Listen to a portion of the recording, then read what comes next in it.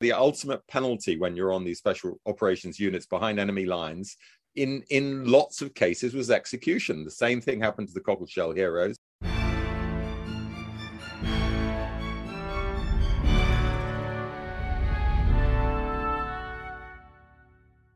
Hello and welcome to the Aspects of History podcast. My name's Oliver Webb Carter and I'm the editor.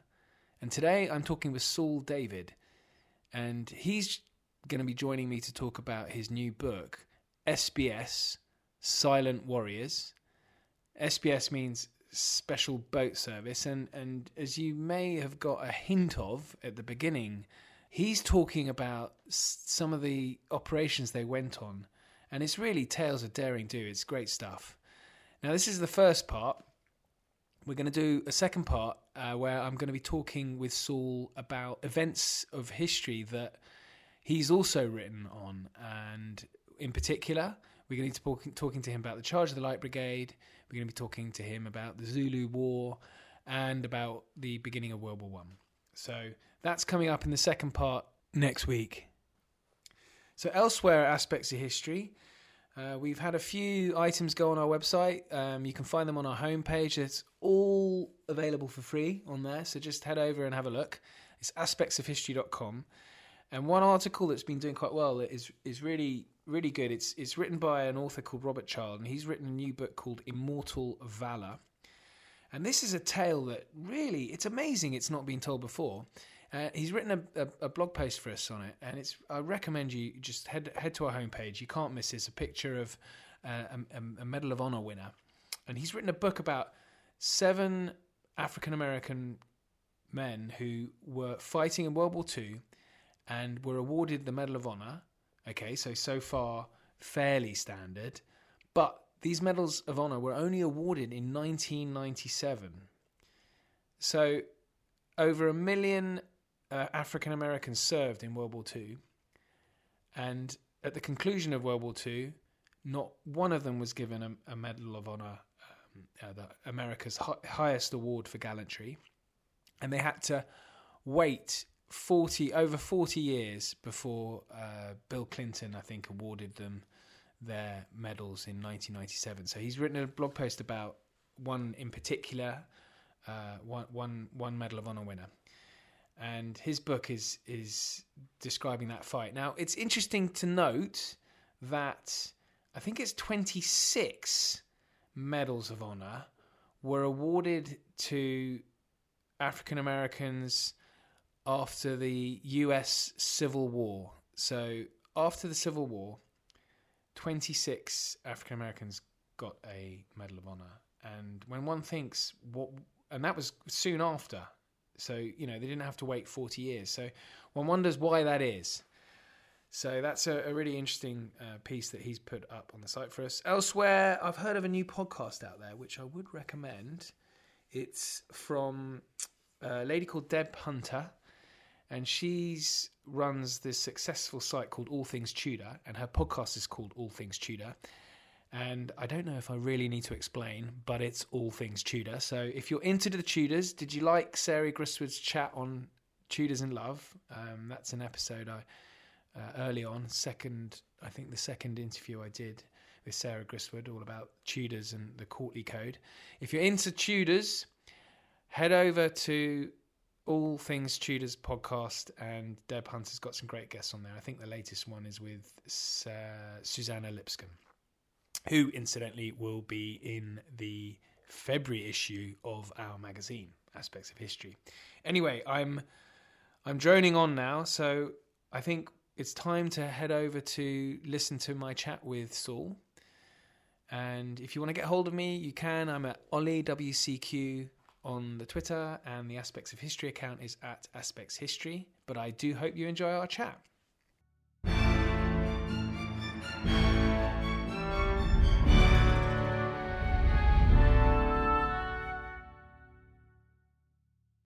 Saul David, welcome to the Aspects of History podcast. Thanks, Ollie. Nice to be here. Well, Saul, we're gonna.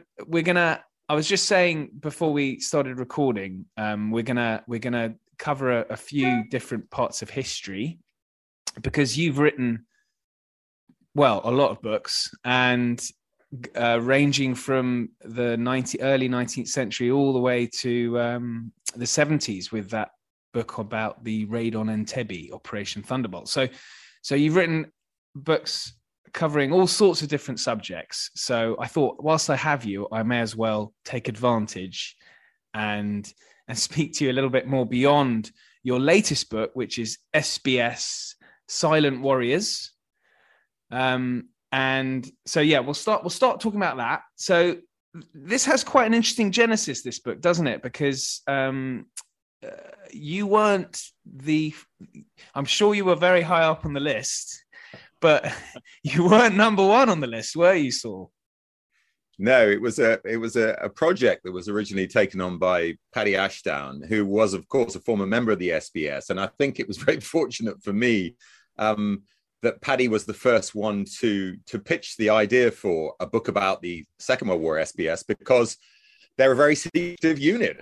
Very few books being written about the SBS, and as a result, they're very cautious about who they met. Of course, Paddy died as he was in midstream. I mean, he'd already written a fair number of words for the book, and the question was, do we, end the project because he wasn't able to complete it, or do we ask someone else to finish his book or start again from scratch? And it was quite fortunate, I think, Ollie, to be fair in terms of how I came to be on the short list of one, that I have both the same agent and publisher as Paddy used to, and that meant that the choice of me as replacement was a pretty obvious one. It was really a question of whether or not the SBS would be happy with that arrangement, and having gone through a number of meetings, I eventually managed to persuade them that I would take I would deal with the project sensitively and give Paddy his due recognition in terms of starting it. But what I was not prepared to do, and I did dig my toes in pretty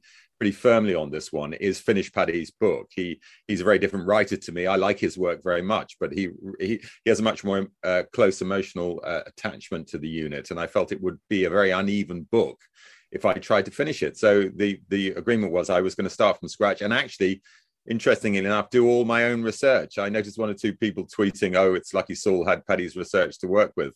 That wasn't the case. I literally did all my own research, even though I know he'd gathered a lot of material himself. So that's how it all came about. And it was a wonderful project, really, to be allowed to work on, because it meant that I had to have quite close access to the unit. I went down to meet everyone at Poole. They don't open their doors to everyone, as you know. And they wanted to get a sense of me, but they also wanted, of course, to give me access, once they were happy, to their papers and really the current unit, and give me a sense of the ethos of the unit and how it hadn't really changed since the Second World War. So it was hugely privileged access. And, did they send you on an assault course or any kind of physical training to make sure you were up to scratch?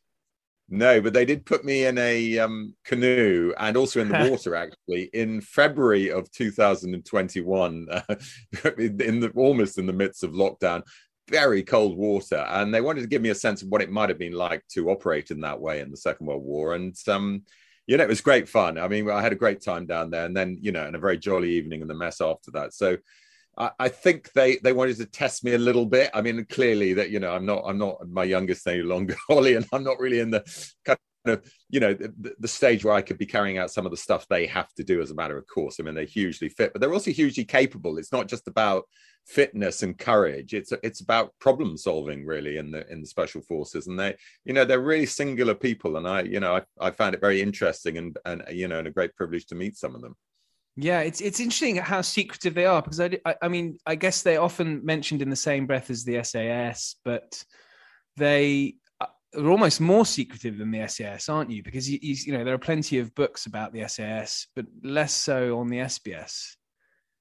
Yeah, you see the ethos in the Second World War is to, as they put it, to arrive silently, unseen, and hopefully leave the same way. There's very much a sense that the SAS, kick in the front door basically and make a lot of noise. So the two units' modus operandi is very different, and the SBS tends to draw in characters who are very kind of self-effacing, very kind of modest. You'd hardly notice them in the streets, but they're very capable, as I already explained, and these type of people are the least likely to want to shout about what they've done and to try and make money out of writing books, frankly, which is why you see so few books written by ex-SBS. There are one or two, but compared to the scores that have been written by ex-SAS, it's really quite remarkable. So even the story of them in the Second World War, they guard ferociously, really. And, as I say, to be allowed to tell their story was a wonderful thing. And at my launch, which you were at, Ollie, I think you will remember, the current chairman of the SBSA said, really very moving speech, actually. Well, moving for me. I mean, he said, thank you for giving us back our history, because it's a very tangled story in the Second World War as to how they came about and which bit of the number of maritime special operations units they draw their roots from. And I was able to look at it coldly, dispassionately, and come to the conclusion, well, there were multiple different strands, but here's the earliest one, and here's the next most important one. And really identify three key figures. Roger Courtney, who's really the father of the SBS. Blondie Hasler, who, of course, led the Cockleshell Heroes raid. And the third person is the kind of least well-known of all of them. That's Nigel Wilmot, who set up COP, Combined Operations Pilotage Parties, which of all three units, that is the SBS, the Cockleshell Heroes, and COP, of those three, you could argue that COP makes the most significant contribution to Allied victory, because it does all the heavy lifting for the reconnaissance of beaches prior to all those amazing amphibious operations, including D-Day. And they really do provide absolutely vital intelligence that makes a real difference. Now, so some of those operations are incredible, because reading through the book, it's boys' own stuff. Some of these raids are just amazing. And one that struck me was, I think it was Operation Flagpole. Is that when General Clark is deposited on a beach in North Africa to go and have negotiations with some well, the story better than I. But this story is just amazing. That I'm amazed that's not been made into a film, because that was crucial in the Operation Torch landings in North Africa. Yes, and that's a very good example, and I'll talk a little bit about that in a second, but it's one of many. I mean, the number of operations that I was not aware of, as a military historian of the Second World War, it's really extraordinary. So they've very much gone under the radar, the contribution made by the SBS. It's partly because there were different units. We know about the Cockleshell Heroes, but that particular operation was carried out by a combination of SBS and COP. But in any case, the mission they were trying to do is to get Mark Clark, who was Eisenhower's deputy for the Torch landings. That is the first great amphibious operation of the Second World War, and the first opportunity for Allied amphibious landings, and the first opportunity for the Americans to get involved in the European theater of operations. So it's an absolutely crucial invasion. And what's happening with Mark Clark is that he's being sent in to do a deal with Vichy generals, basically senior Vichy military men, to stop the fighting when they actually land on Vichy France in North Africa. I mean, it's quite a complicated bit of history if you think about it, because France, of course, has been occupied by the Germans, and yet a bit of it is under French control, the so-called Vichy bit. And all their colonies around the world, but particularly in North Africa, are also under Vichy control.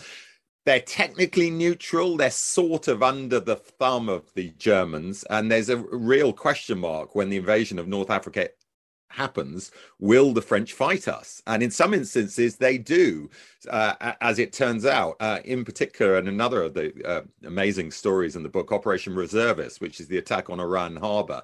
But actually, this mission that Clark leads to talk to General Mast, who is the senior French commander in the Algiers region, is incredibly successful, and it leads to enormous reduction in casualties in the landings in that vicinity of French North Africa. So it was an amazing operation, and he's basically landed from a submarine at night in canoes in very dangerous conditions, surf conditions. So not only was there a high chance that he could be drowned, there was also a high chance he'd be captured by the French, because he shouldn't have been there, really. I mean, he was, he was infringing all the kind of normal rules of diplomacy by carrying out these secret negotiations, which not everyone in Vichy France approved of. So it was a very dangerous operation, and the SBS's role is to get him and his advisors, and there are a number of them, to and from the submarine in these flimsy canoes known as folbots. which do not stand up to severe sea conditions, as you can imagine if you ever tried canoeing in sea conditions. And first of all, you've got to give kudos to Clark for agreeing to go on that operation. Yeah, what rank was he at this stage? He's a major general, so he's pretty senior rank. And Mark Clark, of course, goes on to command the Fifth Army in Italy. So, he plays a very prominent role later on in the war. And he could have disappeared beneath the waves during this operation. There is a very funny moment, actually, Ollie, where they're trying to get the canoes off after they've almost been captured by the French, and it's real kind of harem scarum stuff. But the seas are so high that they can't actually launch the boats into the surf. They keep getting pushed back and pushed out of the boats, and he basically takes off pretty much all his clothes. He's down to his his underpants, basically, his drawers. Right. He's taken off his trousers, and in his trousers is all the gold that they were going to use to bribe people in North Africa. And those trousers get lost, actually, and that gold is lost. But he effectively is eventually picked up thanks to the SBS and deposited back in the submarine, taken back, and the negotiations continue. Really, thanks to the extraordinary ability of these SBS officers who are leading this operation. One of whom is a man called Gruff Courtney, who was the brother of Roger Courtney. So the founder's brother. The two Courtney brothers play a key role in the early years of the SBS. Yeah, so let's talk about that, because they're both sort of larger than life characters, really. And Jumbo Courtney, I mean, he's sort of from the pictures, he looks like a bit of a bull of a man, big guy. But he's sort of the main. Is he the main? I know you've mentioned the three names, but he's such a big character. He sort of seems to be the main driver behind the SBS. Well, he is undoubtedly. I mean, he's acknowledged by the SBS now as the father of the SBS. People who are not, privy to the inner sort of thinking of the current units might imagine that the Cockleshell Heroes is a more important story and that Blondie Hazza in some ways the father of the SBS. That is not true, and it's acknowledged today that Courtney is the man, and there's a good reason for that, because you've just got to look at the dates. The Cockleshell Heroes, otherwise known as the Royal Marine Boom Patrol Detachment, were formed in 1942. Courtney's initial group of Foal Bottists, that is canoeists, is formed in 1940. So we're talking 2 years earlier, and they're formed out of a commando unit, which is training in Scotland.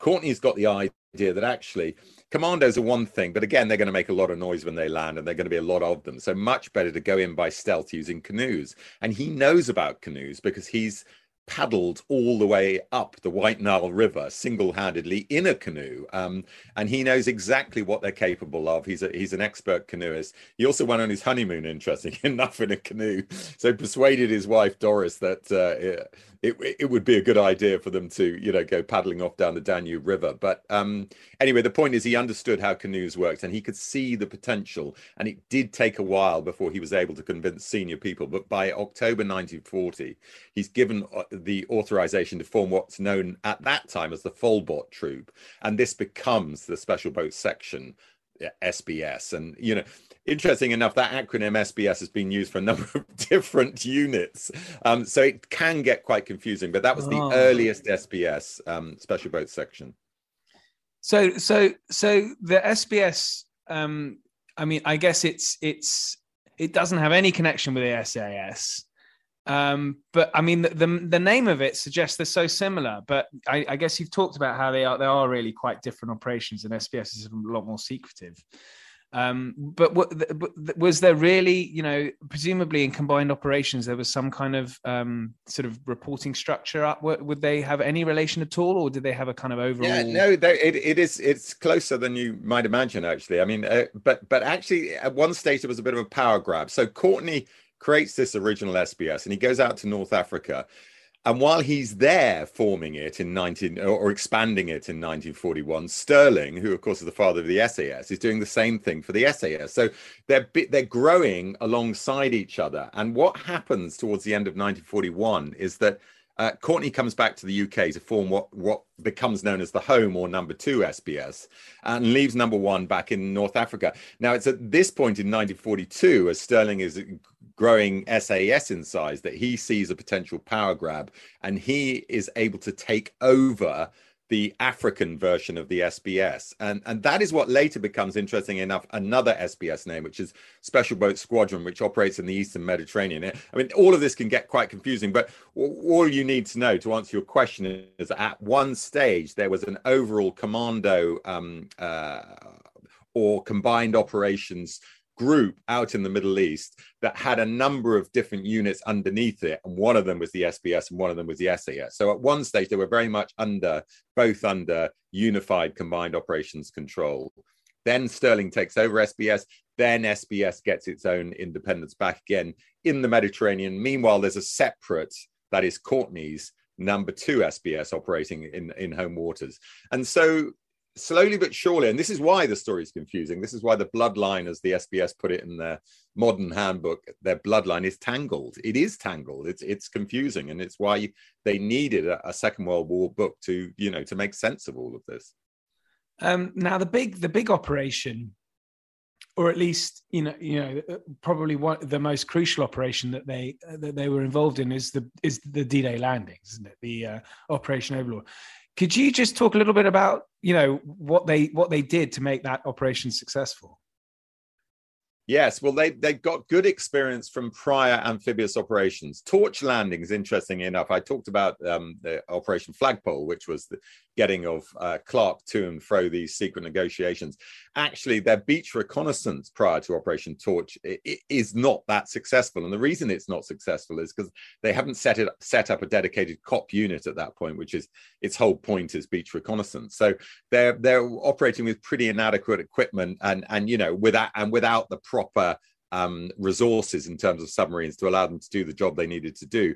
They learned the lesson from that. COP set up immediately after Torch, and it's in place for both the Sicily landings, Operation Husky, and also the landings in Salerno and Italy later on in 1943. So it's got good experience, COP, by the time you get to Christmas 1943. And this is the first, amazing when you think about it. This is 6 months before D-Day, and yet the first of the crucial COP actions in support of D-Day takes place on New Year's Eve, basically 1943, and its job is to check on the firmness of the beaches, the Normandy beaches, basically. And they send in these 2 swimmers. It's an amazing story because it's midwinter, for goodness sake, and you can imagine how dangerous and cold the seas are. They send these 2 swimmers in with dry suits, but not terribly effective dry suits. And their job is to get onto the beach and gather important information. And that's exactly what they do. They take something known as an auger, which allows you to take a sample of sand. They take a number of these samples and bring them back to the UK. And the scientists are able to conclude that the beaches will be firm enough for wheeled traffic, tanks and trucks. And this is crucial information because if they hadn't been able to confirm that, and they were concerned looking at the sort of geological survey, that, vehicles might get bogged down and the invasion would have been a disaster until they can get the artificial harbors up and running, and that's going to take a while. So this initial movement of trucks off the beach is absolutely crucial, and they needed that information. So first of all, you've got that amazing mission, which is, of course, completely secret, and was secret for many years after the war, and then followed up very shortly after that by an even more extraordinary mission to. So that mission was to the British and Canadian beaches. At the start, before January 1944, there were only 3 invasion beaches. We know from history, of course, that ultimately there were 5, but there were just 3 at that point. 1 American, Omaha, as it became.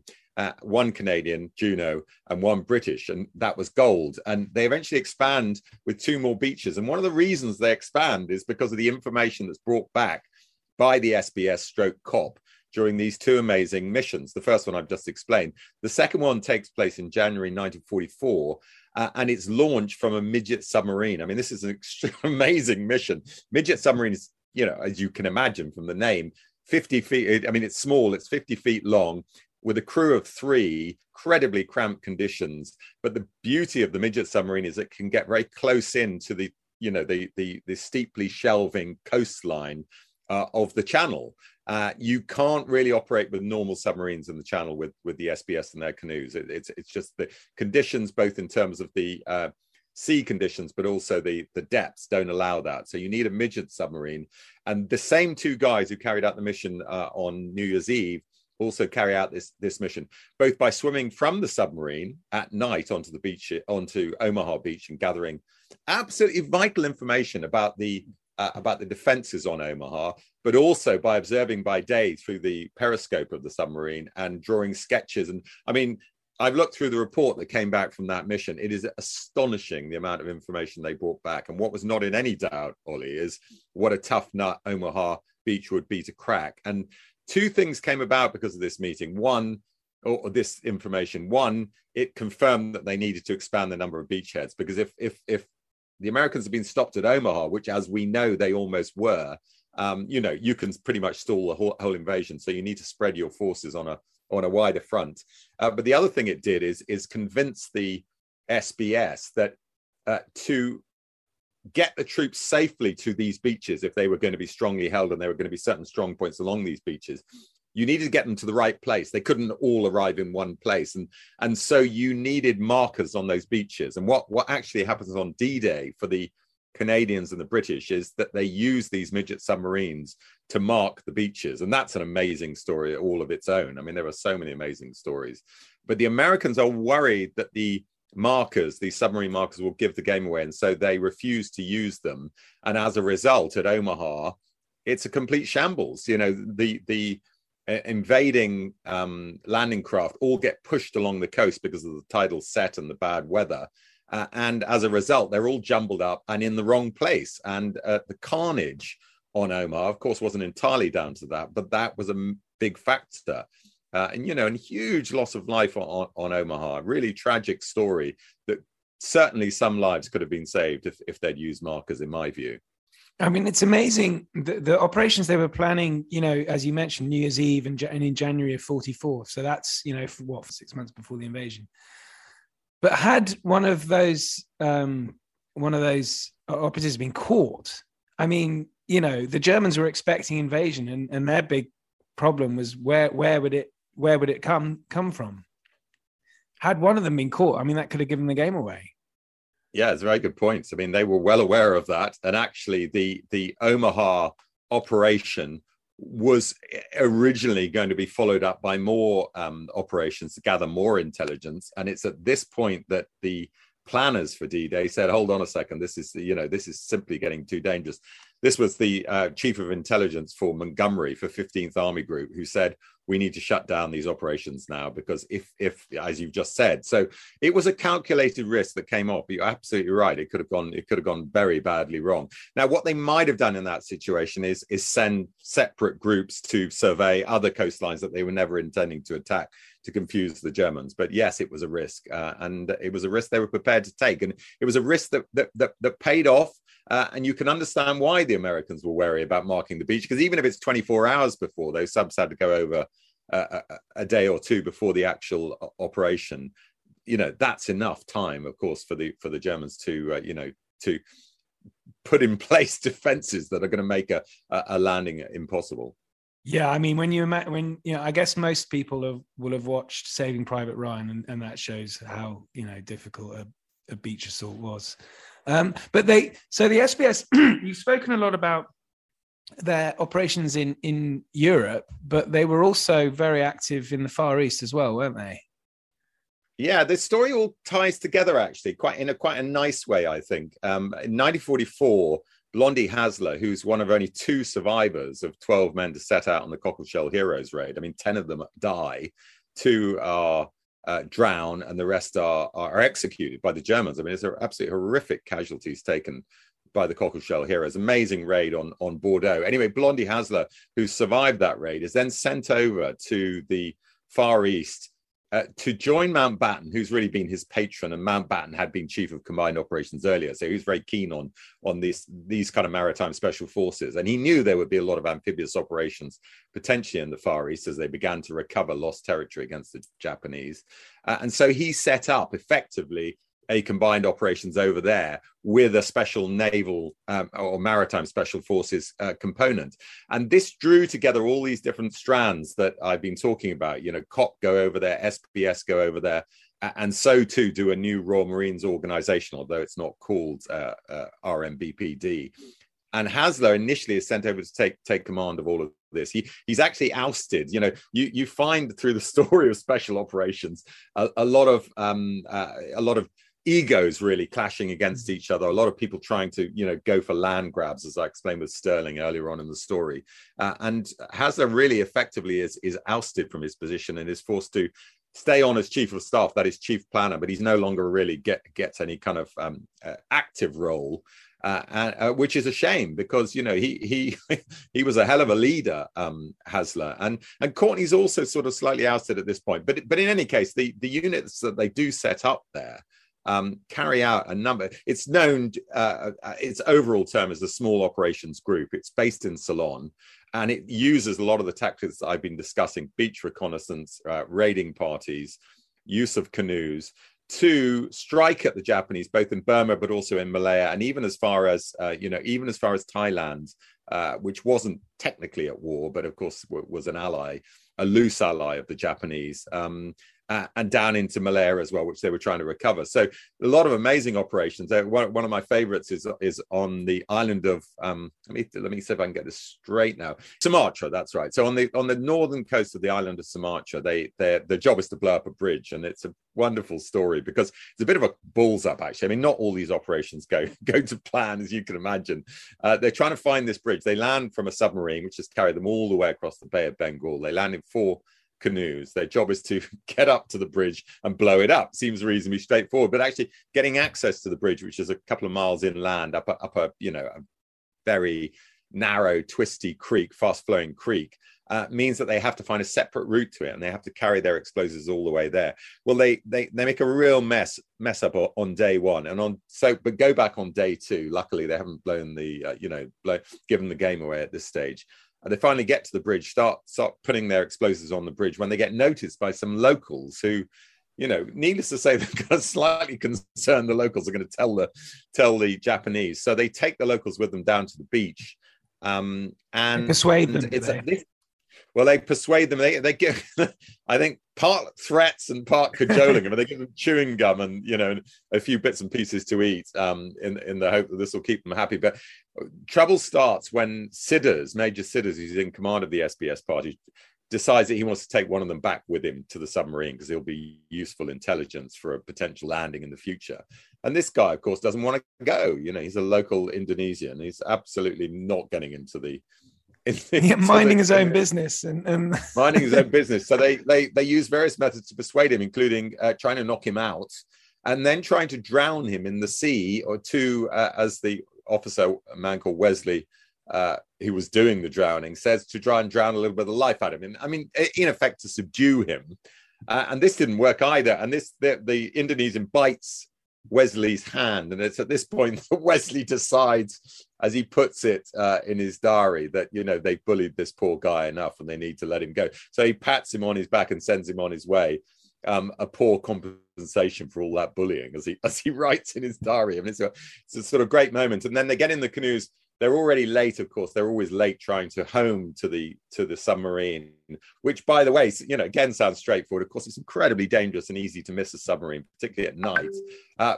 They're on their way back to the submarine, and they can hear in the distance this rumble, and then boom, as the bridge goes up. So it's been an amazingly successful operation, which they pulled off, and they're all picked up in the boat. Amazing. Now, one operation that wasn't so successful, I think Operation Whiting. And I mention this because the photograph that I think, it's in your book, that is just it's one of the most famous photographs of the war, certainly of the Far East campaign, because I think one of the servicemen was captured by the Japanese and was executed by them. Yeah, I mean, I don't talk about that in any detail because it's not carried out by the SBS. It's carried out by the, I think, I'm trying to remember, I think they might be known as the Z Specials. But anyway, they're really an Australian special operations unit that had some British involvement, actually. So, I mean, that story is an amazing story. This is an attempt, I think, if I'm thinking of the same one as you, this is an attempt by the Z Special unit to sink Japanese shipping in Singapore Harbour. and they use what are known as sleeping beauties, which are motorized canoes, semi-submergible motorized canoes. I mean, absolutely mad piece of kit, which was developed by the British actually, and it goes. Because I'm wondering, because there was one where they go into thinking the right one? Because Singapore Harbour, I think, is one they made a TV show about with Jason Donovan back in the late 80s. I don't know if you're familiar with this. And I think that's the one where they canoed from sort of virtually northern Australia or something, Borneo, all the way to Singapore, and then blew up Singapore Harbour. They dropped off a little bit closer to that, but the operation I'm thinking of was an attempt to sink shipping in Singapore Harbour. Yeah. Some of them died, were killed in firefights because they never actually get to Singapore Harbour, and some of them were captured and they're later executed by literally being beheaded. I mean, absolutely barbaric form of execution, And so some of the stories, I suppose the point about mentioning that, and one of the reasons I use the photograph in the book, is to show the ultimate penalty when you're on these special operations units behind enemy lines in lots of cases was execution. The same thing happened to the Cockleshell Heroes.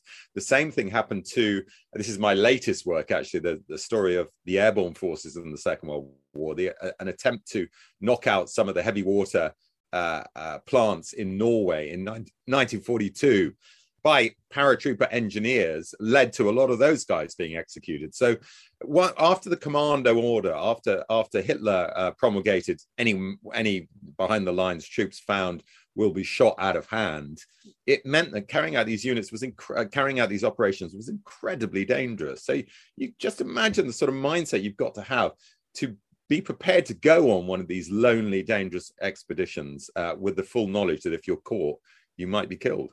Yeah, that's mind-boggling today. If you think about, an operation where it's so often it seems in the operations in your book there doesn't seem not a high percentage of success or survival. Yet they carry on doing it. They charge in. Yeah, they're very singular people, and as I said, they still are today. Every now and again we see a little glimpse of what the SBS are doing today, as we did when they were used to take over that oil tanker. And it's interesting, after the event, people said, well, of course the people who've taken over the so-called stowaways weren't terribly dangerous and it was all slightly exaggerated. But what is not in doubt is that the idea that you land on a ship at night in difficult sea conditions, it is by itself, even if there's no threat on board that ship, incredibly dangerous thing to do. And you saw how unbelievably professional they were, not only at coming down lines onto the ship from helicopters, but also scaling the side of the ship, which is they usually have two main means of getting access to maritime shipping. But that's one of the key skills that the SBS has today, which is anti-terrorism, frankly, in a maritime sense, and that's their role, to keep Britain's shores and shipping safe. And how influential were the SBS? Obviously, the Navy SEALs are quite famous. Were they sort of inspired to set their group up? Well, it's really interesting. I was contacted today by an American author who said, I'm aware of your work and I would love you to read and possibly provide an endorsement for a book I've written about a unit called UDT. Now, UDT was underwater demolition teams set up by the Americans in the Second World War to do a lot of the stuff we've been talking about. So that is their equivalent of the SBS. They are the forerunners to SEAL Team 6. And it's amazing to think that no one's actually written a book about UDT. I mentioned UDT in my Okinawa book, and anyone who works on the Pacific will be aware that they go in. They're often thought of as just sort of clearing obstacles, but they were much more than that. They brought back vital intelligence. And I'm really interested to read this book, both because it's a companion piece to my SBS, but also because I think it's a bit of the story that's really been missing, and it will allow people like me, if I was ever to revise the Okinawa book, to tell a much more fuller story, really, because I very much feel the story of the SBS, his role in various strategic moments like D-Day, has been underplayed by historians up to this point. And so I hope, obviously, my book will make a difference. And I think it's high time the story of the UDT were told too. So that's the end of part 1. And so I do hope you enjoyed that. SBS, Silent Warriors, all about the Special Boat Service in World War II. So coming up in the next half with Saul, which I'm going to put out next Saturday, that is talking about Saul's other books. And in particular, I'm not really asking him about his books and more episodes, key moments of history that Saul knows all about and is a great person to ask about. So, coming up, I'm going to be asking Saul about who was to blame for the charge of the Light Brigade, the famous suicidal charge during the Crimean War. Then I'm going to be asking him, why did the British get overrun by the Zulus during the Battle of Isandlwana? That was during the Zulu War in 1879. And the Battle of Isandlwana, if you're not familiar with it, is an incredible battle, and the British were completely destroyed by the Zulus. And there's an extraordinarily good, impressive, sort of epic painting, really, which I think hangs in the National Army Museum. I'll put a link in the show notes so you can have a look. But it's really good. It just shows, the Zulus completely overrunning the British. And then finally, I'm going to be asking him, should Britain have declared war in 1914, or should they have declined to and let the French fight Germany without Britain? And that is a theory that's been advanced by some historians. And so I'm going to ask Saul what he thinks about that.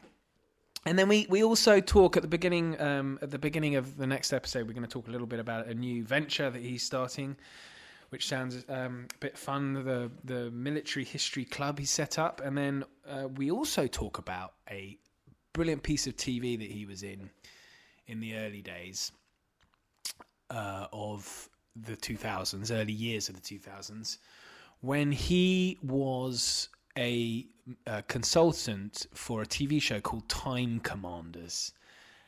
Now, we talk a little bit about that, so I'll put the links in for that for the next episode. But Time Commanders was a fun show.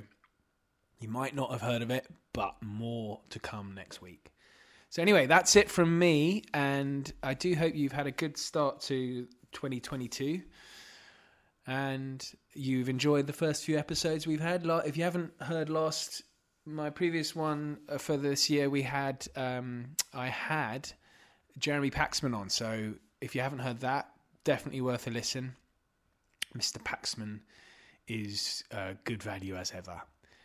So if you want to get hold of me, you can get hold of me on the Twitter at OliWCQ. So that's at OLLIEWCQ. There's the Aspects of History account. That is at Aspects History. And then if you want to get hold of Saul, he is on the Twitter at SaulDavid66. That's at SAULDAVID 66. So that's it until next week.